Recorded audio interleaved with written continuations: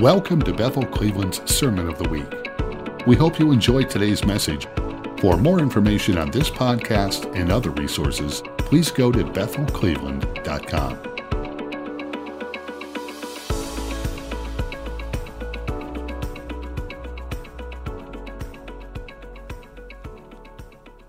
Thank you. I always look forward to returning to Bethel Cleveland, one of my favorite places. I do regret that I'm not getting to see Pastor Steve and Cindy. I mentioned this earlier, and I understand that time is at a premium, or maybe I should say I'm on a really short leash here, so I've got to get busy.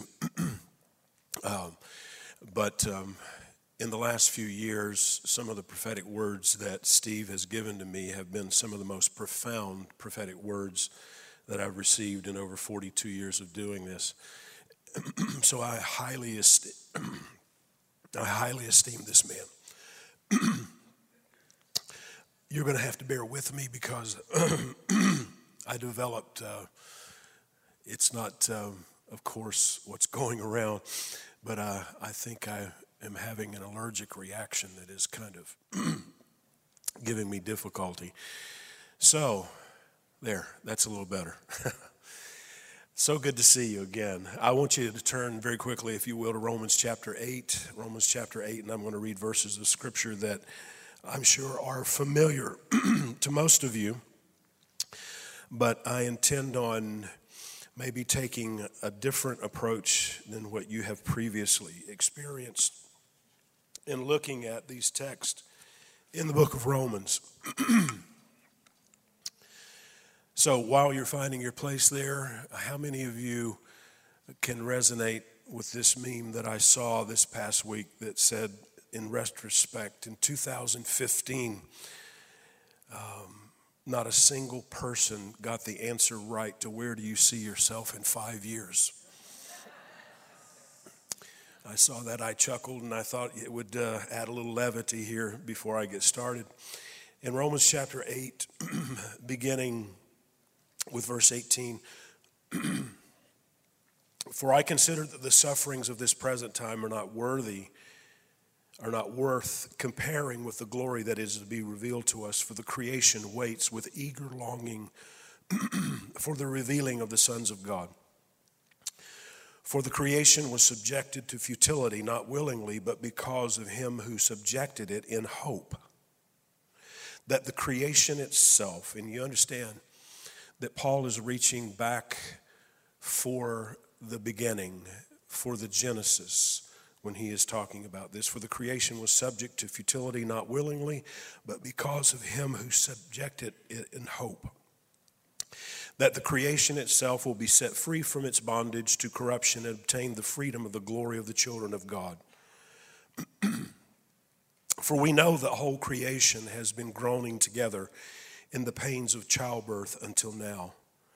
And not only the creation, but we ourselves who have the first fruits of the Spirit groan inwardly as we wait eagerly for the adoption as sons, the redemption of our bodies. For in this hope we were saved. Now hope that is seen is not hope, for who hopes for what he sees? But if we hope for what we do not see, we wait for it in patience. And probably the best known soundbite in the book of Romans, verse 28. And we know that for those who love God, all things work together for the good, for those who are called according to his purpose. Now, I start by saying I've been somewhat reticent about taking this particular text because, in my opinion, verse 28 has been taken out of context and misinterpreted by so many well-intentioned people.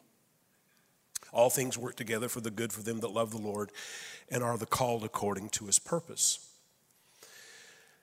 Not long ago, I was reading A Tale of Two Cities by Charles Dickens, this wonderful novel, and some of this verbiage you'll be familiar with, and I thought this is so relevant for our times. He said it was the best of times, it was the worst of times.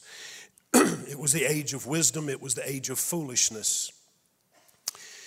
It was the epic of belief. It was the epic of incredulity. It was the season of light. It was the season of darkness. It was a spring of hope. It was the winter of despair.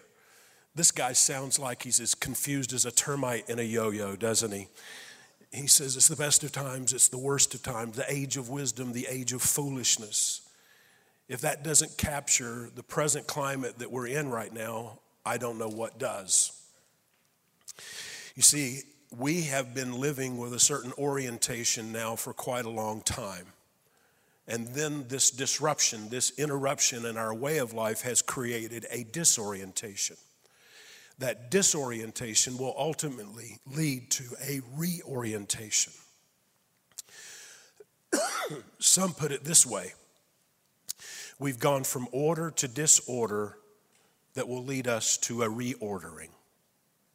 And I don't want that just to sound like, a clever framing of words, but I think if I had time to examine that in greater depth, you would see the direction more clearly in which I would like to go this morning.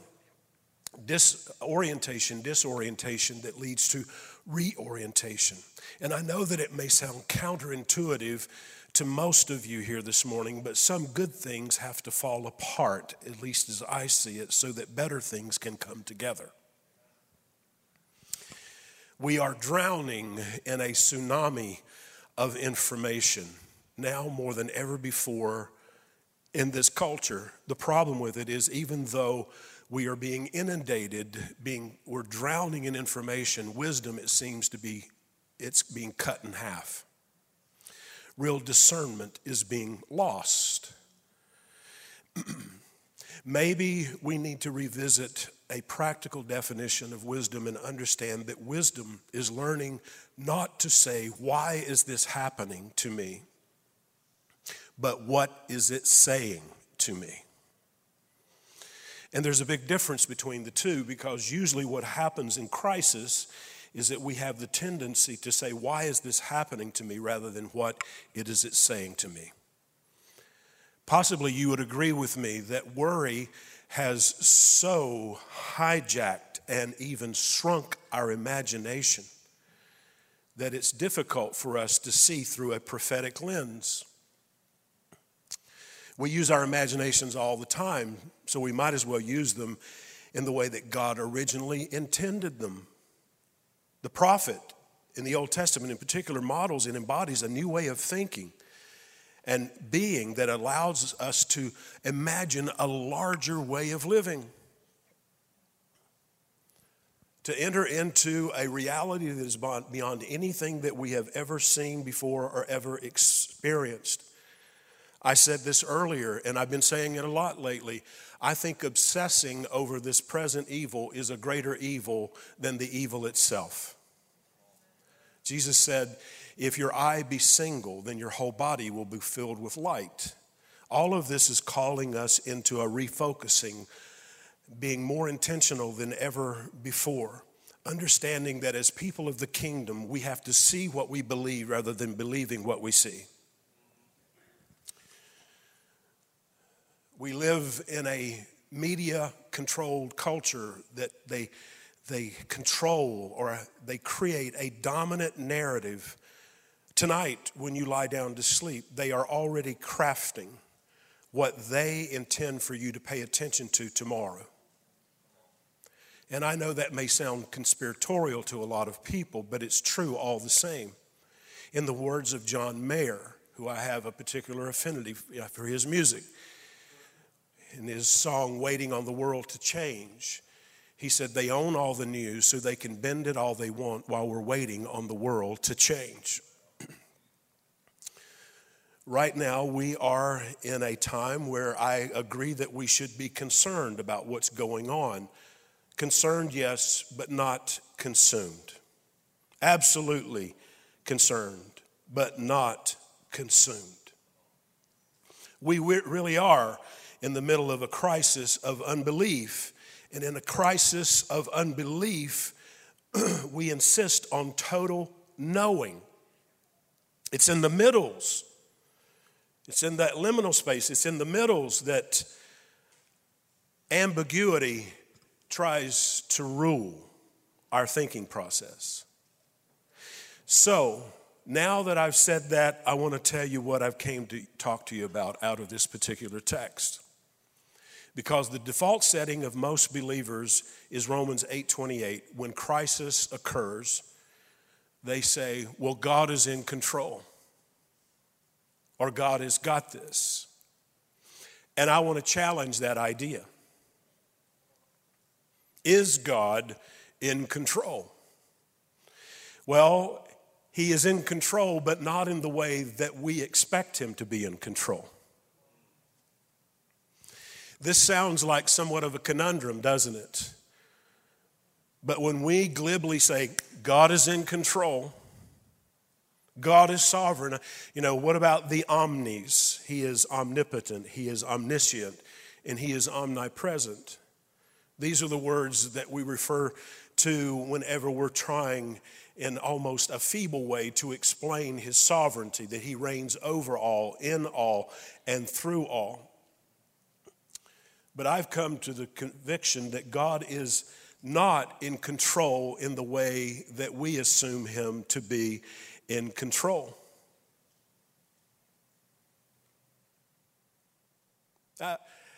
Let there be a pregnant pause there for a minute. All things work together for the good for them that love the Lord and are the called according to his purpose. But he says that in the context, remember the first verse that I read, that I do not count the sufferings of this present time to be compared to the glory. Suffering is a part of the human experience. We don't pray for it. We certainly believe that he wants to deliver us from many forms of suffering, but sometimes he chooses not to deliver us from it, but he delivers us through it. In the later verses of the book of Hebrews, after we have the litany of references to all the patriarchs and matriarchs of faith and what they did by faith, as he comes to the end, there are people that were not delivered out of a situation, but they were delivered through it, and they remain anonymous unto this day. And the writer would even say that we're not even worthy that their name should be mentioned to us.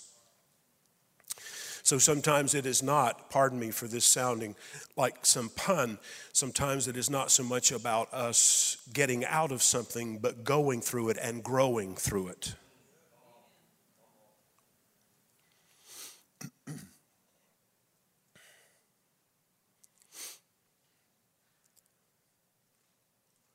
The belief that God is all-powerful does not mean that God always exercises all of his power. It only means that God is the ultimate source of power. You see, we want God to control things. And the reason why when things do not play out in the way that we expected that they play out and causes suffering for us is because we are attached to expected outcomes. I want to say that again, because I know that there are people in this room that have experienced loss. Some of you are going through it right now. And the thing that exacerbates your mental and emotional suffering is that you had an attachment to an expected outcome. And when that didn't happen, you don't realize that what is happening is that God is transforming your understanding of the human experience and how to interpret pain. Because if we don't transform pain, we become transmitters of pain. You know, this verse of scripture has been referenced quite often in the last few months from the book of Hebrews, that God is shaking everything that can be shaken so that only those things that cannot be shaken will remain, so that he might receive an unshakable kingdom. Right? The next verse, which I think adds continuity to that entire statement, is that God is a consuming fire. God is a consuming fire. And those who adhere to penal substitution, those who adhere to a more punitive view of God, see that in a very vengeful way, that God is vengeful. And in reality, God's judgment has never been punitive, it's always restorative. I'll say that again. God's judgment has never been punitive, it's been restorative.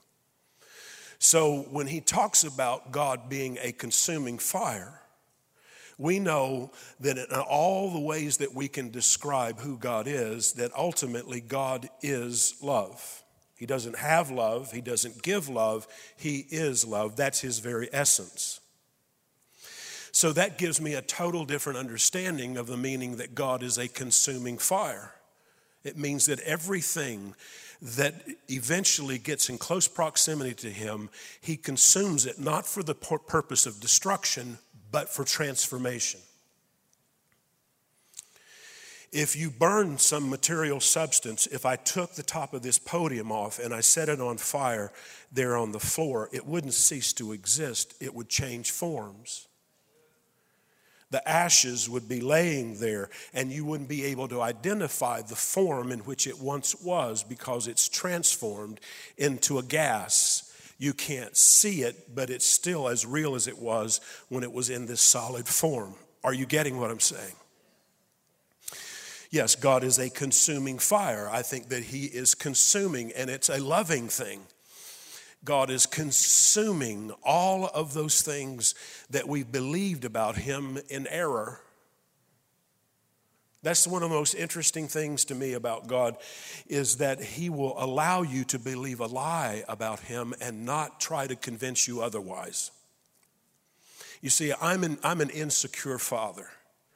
I have 3 adult sons, and if any of them believed a lie about me, I would move heaven and earth to try to convince them that they were wrong.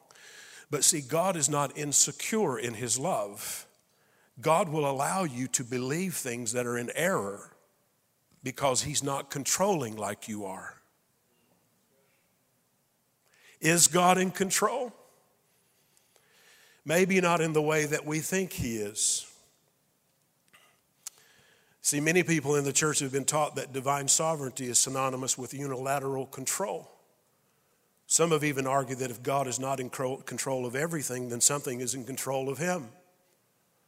But I got a question for you. Why should we think that God would cease to be God because he decided to create something that he does not meticulously control?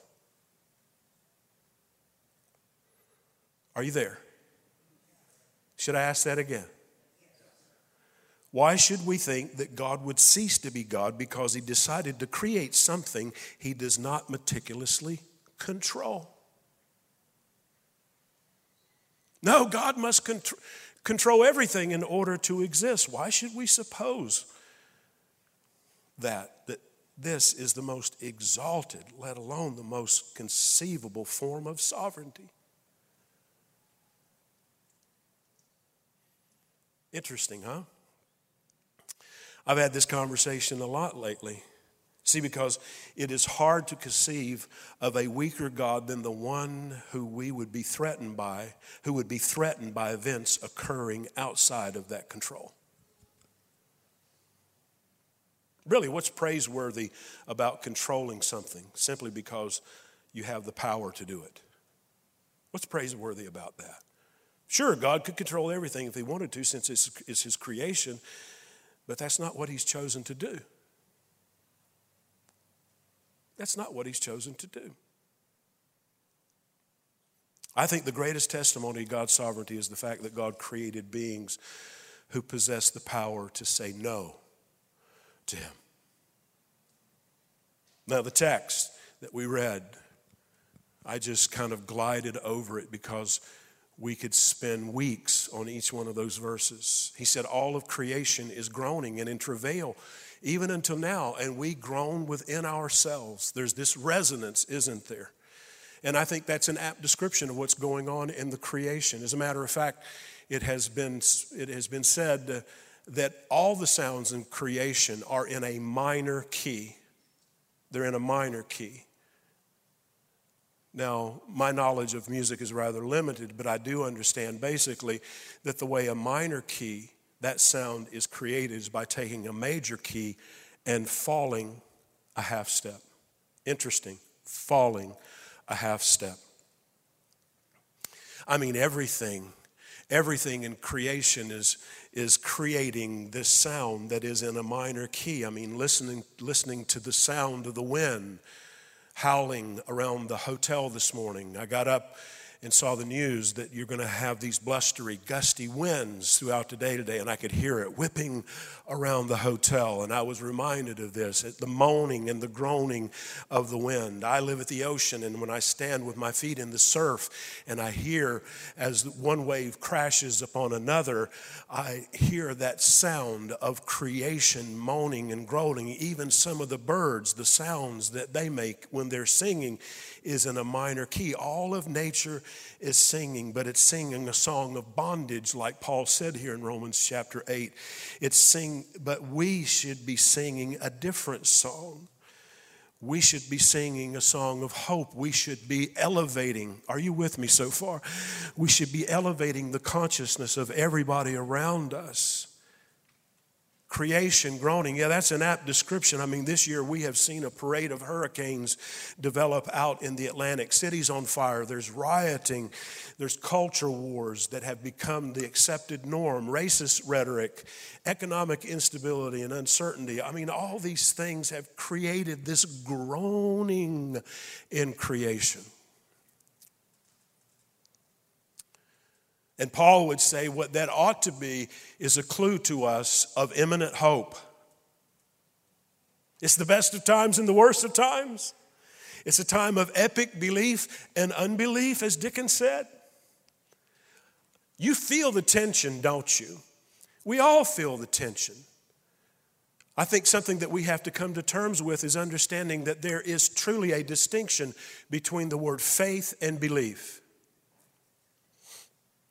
There's a distinction between faith and belief, even though that we have made them synonymous in application. Believing, hear this now, believing is a what word? Believing, it's a thinking word. It's a word to describe the content of your thoughts. I believe that God exists, and atheists do not. I believe that God created the world. It's not a random chance event. I believe in Jesus Christ. You know, I can point to the church, to the creeds of the church. That's a thinking word. It's a what word? But faith is a who word. Faith has to do with an object. Faith, it really, better translated in the New Testament as well as in the Old, faith is better understood as trust, which means we are learning now like never before to trust Him when we can absolutely not trace Him. I love the words of Mark Twain. It's not the things that we don't know that give us trouble, but it's the things that we're certain of that just aren't so.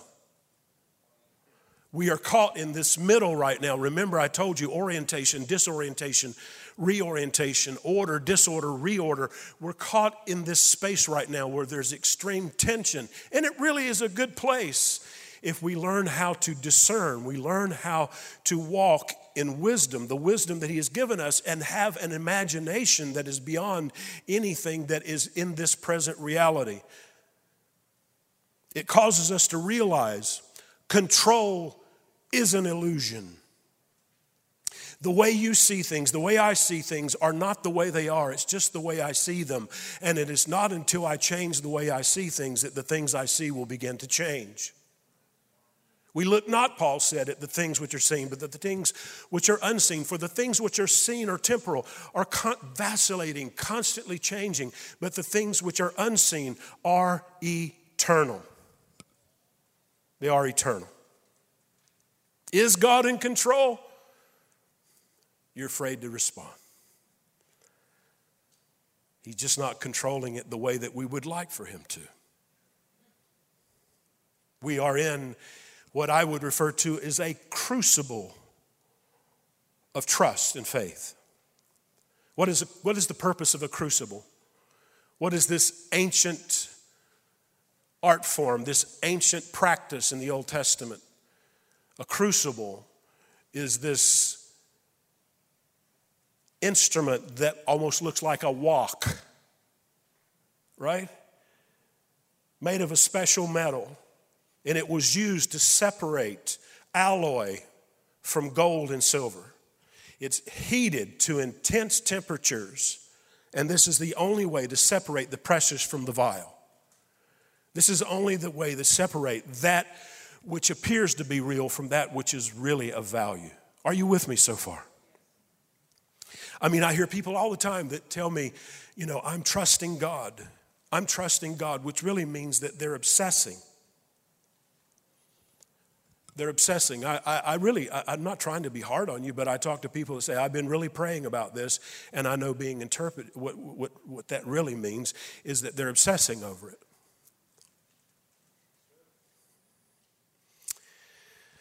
I love the words of this Australian poet that says, in light of us sometimes needing answers and not getting them when we need them most, she said, don't search for the answers. You got to listen to this one closely. Don't search for the answers which cannot be given to you now, because you'd not be able to live them. And the point is to live everything. Live the questions now. Perhaps then someday, far in the future, you will gradually, without even noticing it, live your way into the answer. Habakkuk is one of the minor prophets. And usually when we reference Habakkuk, people immediately remember the reference in chapter 2 because it is used quite often at the beginning of the year, concerning writing the vision and making it plain. And I think we misinterpret that as well by not going back and seeing the broader context of what Habakkuk is dealing with. Habakkuk was given an unusual name, a very unusual name. And you do know, I'm sure, that in the Old Testament in particular, names were not given indiscriminately in the way that we give names to our children, rather indiscriminately. Usually the name of a boy or a girl was given on the basis or on the context of their conception or their birth. For example, Isaac is given that name Laughter because his mother laughed at the biological impossibility of her conceiving. So we'll call him Laughter. And on it goes.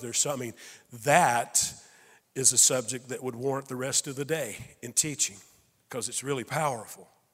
Habakkuk is giving this unusual name. It means wrestler. Now, I'm not sure why he was called wrestler. Maybe in vitro, when he is forming in his mother's womb, he was a rather active child, keeping her up at night, doing somersaults inside of her, tumbling and turning and wrestling. Or maybe when he emerged from his mother's womb, he was wiggly and, out of control. But the reason why that is of significance is the way that his prophecy opens. His prophecy opens like this. He says, "How long, Lord, must I call and you do not listen?" And he goes on this tirade for the first 3 verses, I believe it is, of Habakkuk chapter 1, the wrestler. And finally, God interrupts his tirade. And he says this to him. He said, "I'm going to do something in your days that you would not believe even if I were to tell you." In other words, what he's saying, you are desperate for an explanation, but if I explained to you what I was going to do in the future, you wouldn't even believe it. Some of the answers that I'm desperate for right now, and maybe many of you are desperate for right now, the reason why you're not getting them, it's not just that God is sadistically withholding them from you. He knows that over-explanation will always rob you of astonishment. And astonishment is the doorway into the greater reality of the way he sees things. How many of you have more questions right now than you have answers? Don't everybody respond at one time. I'll ask you again to give everybody an opportunity to participate. How many of you have more questions now than you have answers? It's good to be with you because I've been there for years. It's right. It seems like my journey has looked like this. About the time I get what I believe to be satisfying answers to my questions, he changes the questions.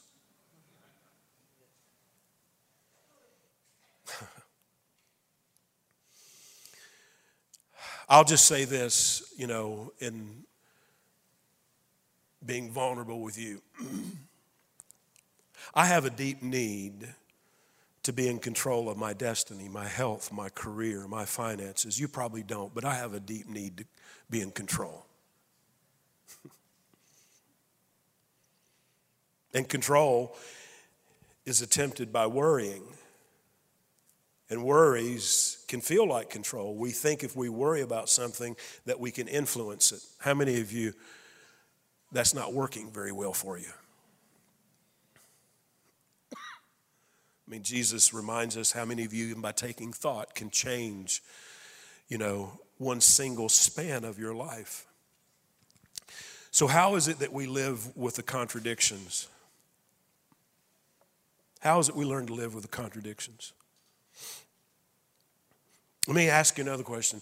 How many of you have had God to say something to you, personally, intimately to you, maybe months or even years ago, and the way your journey looks right now, everything that he said to you that you knew, unquestionably he said to you, that your journey since then, it looks like that he was lying. Now, don't look at me in that tone of voice. You may not admit that to other people, but if you got a pulse, I'm sure in your journey, you have wondered to yourself, God lied to me. God lied to me. Can I help you with that? Would you like help with that this morning? Okay, I'll share it with the next church, the next service. I ask you a question. Would you like help with that this morning? If God tells you something that's not true, it becomes true just because he said it. That's why the writer would say he calls those things that are not as though they are. He doesn't call those things that are as though they're not. He calls those things that are not as though they are. And this is how we learn how to live with the contradictions. We just learn to live them. I'm not talking about just enduring or trying to relieve ourselves from the tension by quickly resolving them. We just learn how to live them. We realize that God declared the end from the beginning. Let us say that together. This is taken from the book of Isaiah. God declared the end from the beginning. Shall we say it again? God declared the end from the beginning. That is so helpful to me as I'm caught in the middle. In this space where ambiguity restlessly rules. We start things to finish them. God finishes them, then he starts them. That's why he is the Alpha and the Omega, the first and the last, the beginning and the end. We can either choose to be prisoners of time, or as the prophet Zechariah said, prisoners of hope. What an unusual pairing of words. Prisoners of hope. We have the choice right now. We are living really as prisoners of time. The whole country is losing its mind over an election. It's losing its mind over what is happening to the economy. And we have, our mantra for so very long has been what? Thy kingdom come, thy will be done in earth as it is in heaven. You think that's going to happen without a degree of disruption and interruption and corruption? Yes, he really is invading. See, we think that the invasion of heaven to earth is never messy. That it comes within our realm of reality. It comes in manifestations that we are comfortable with. It just doesn't work that way. Because every time you see God invading history, remember this, God doesn't live in time. He manifests his purposes in time. Time is nothing more than an island in the ocean of eternity where he manifests his purposes. And whenever God invades and brings a disruption, I'm not saying he's responsible for everything that is happening right now. We're the ones that are culpable for it. We're the ones. Any more did God crucify his son? No, God didn't crucify his son. Peter would stand up on the day of Pentecost and he says, you wicked men have crucified him. You killed the Lord of glory.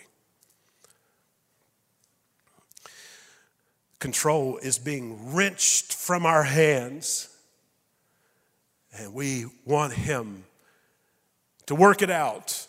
All things work together for the good for them that love the Lord and are the called according to his purpose. Is he in control? Yeah, he is, but not just in the way you expected it. Amen?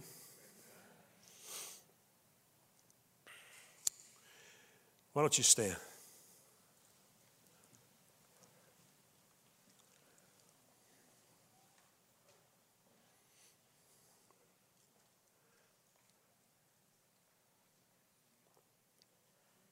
Father,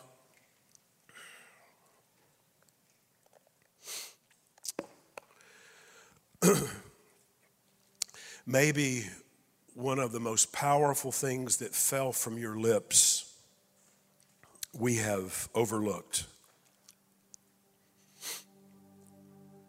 When you were stretched out like a canvas on a cross between heaven and earth.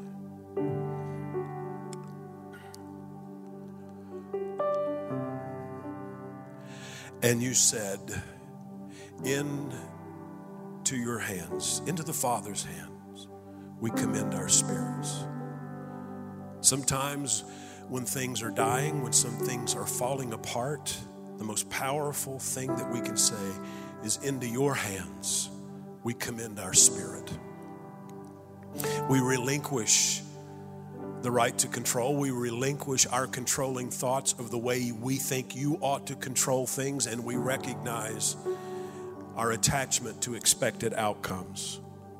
And we choose to be prisoners of hope, not prisoners of time.